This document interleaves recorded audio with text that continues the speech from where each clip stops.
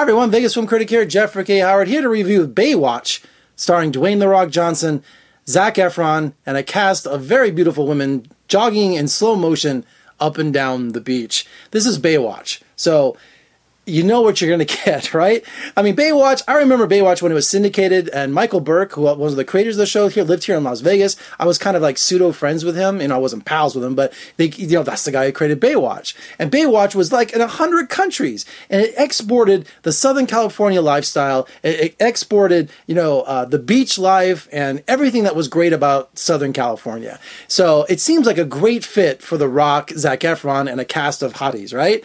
And so when you're going into this movie and you're seeing the commercial and everything, I didn't realize how R-rated it was going to be. This is really vulgar. And I don't know if I like my Rock being so vulgar. Even seeing him in interviews and on red carpets for Baywatch, he's swearing and he's just being really vulgar. And I always thought that wasn't his image. So the movie's rated R, so I can't object to going an R-rated movie and he wasn't doing that. And so the first half of the movie, you got Zac Efron showing up, who's an Olympic gold medalist. He won 2 gold medals in all these swim relays. But the final one he did in Rio, he went out and partied the night before, and he threw up in the pool and let his teammates down. So he's known as the Comet Vomit.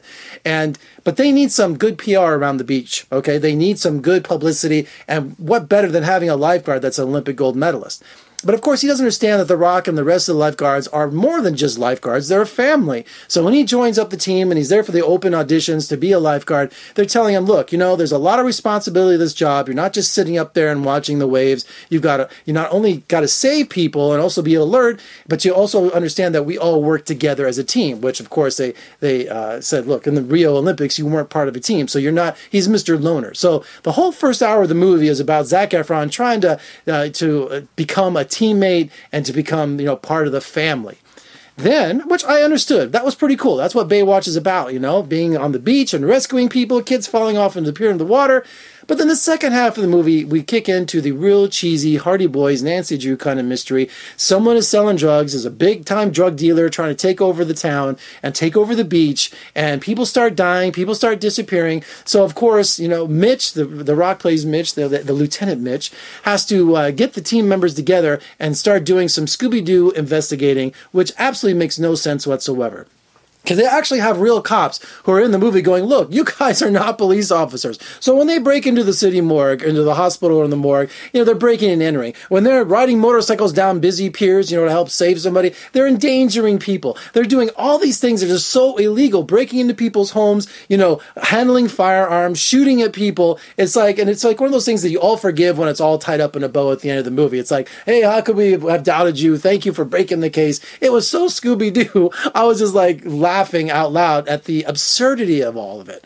And so, but if you come in with that kind of attitude, that's what Baywatch is all about. Just an absurd kind of life of lifeguards being private detectives, being police officers on the beach. So I'm like, okay, that's fun. You got the slow motion running around, you got the beautiful people. I also got to mention, where's his name? Got to mention John Bass, who plays the comic relief in it. He's the chubby guy that keeps auditioning to be part of the family, to be part of the lifeguard. And he did, Big Time in Hollywood, Florida? That was that comedy show. He was playing Dell. I mean, the guy's a really great comedian. So he gives us a lot of comic relief. And of course, you got lots of muscles, a lot of beautiful beach bodies.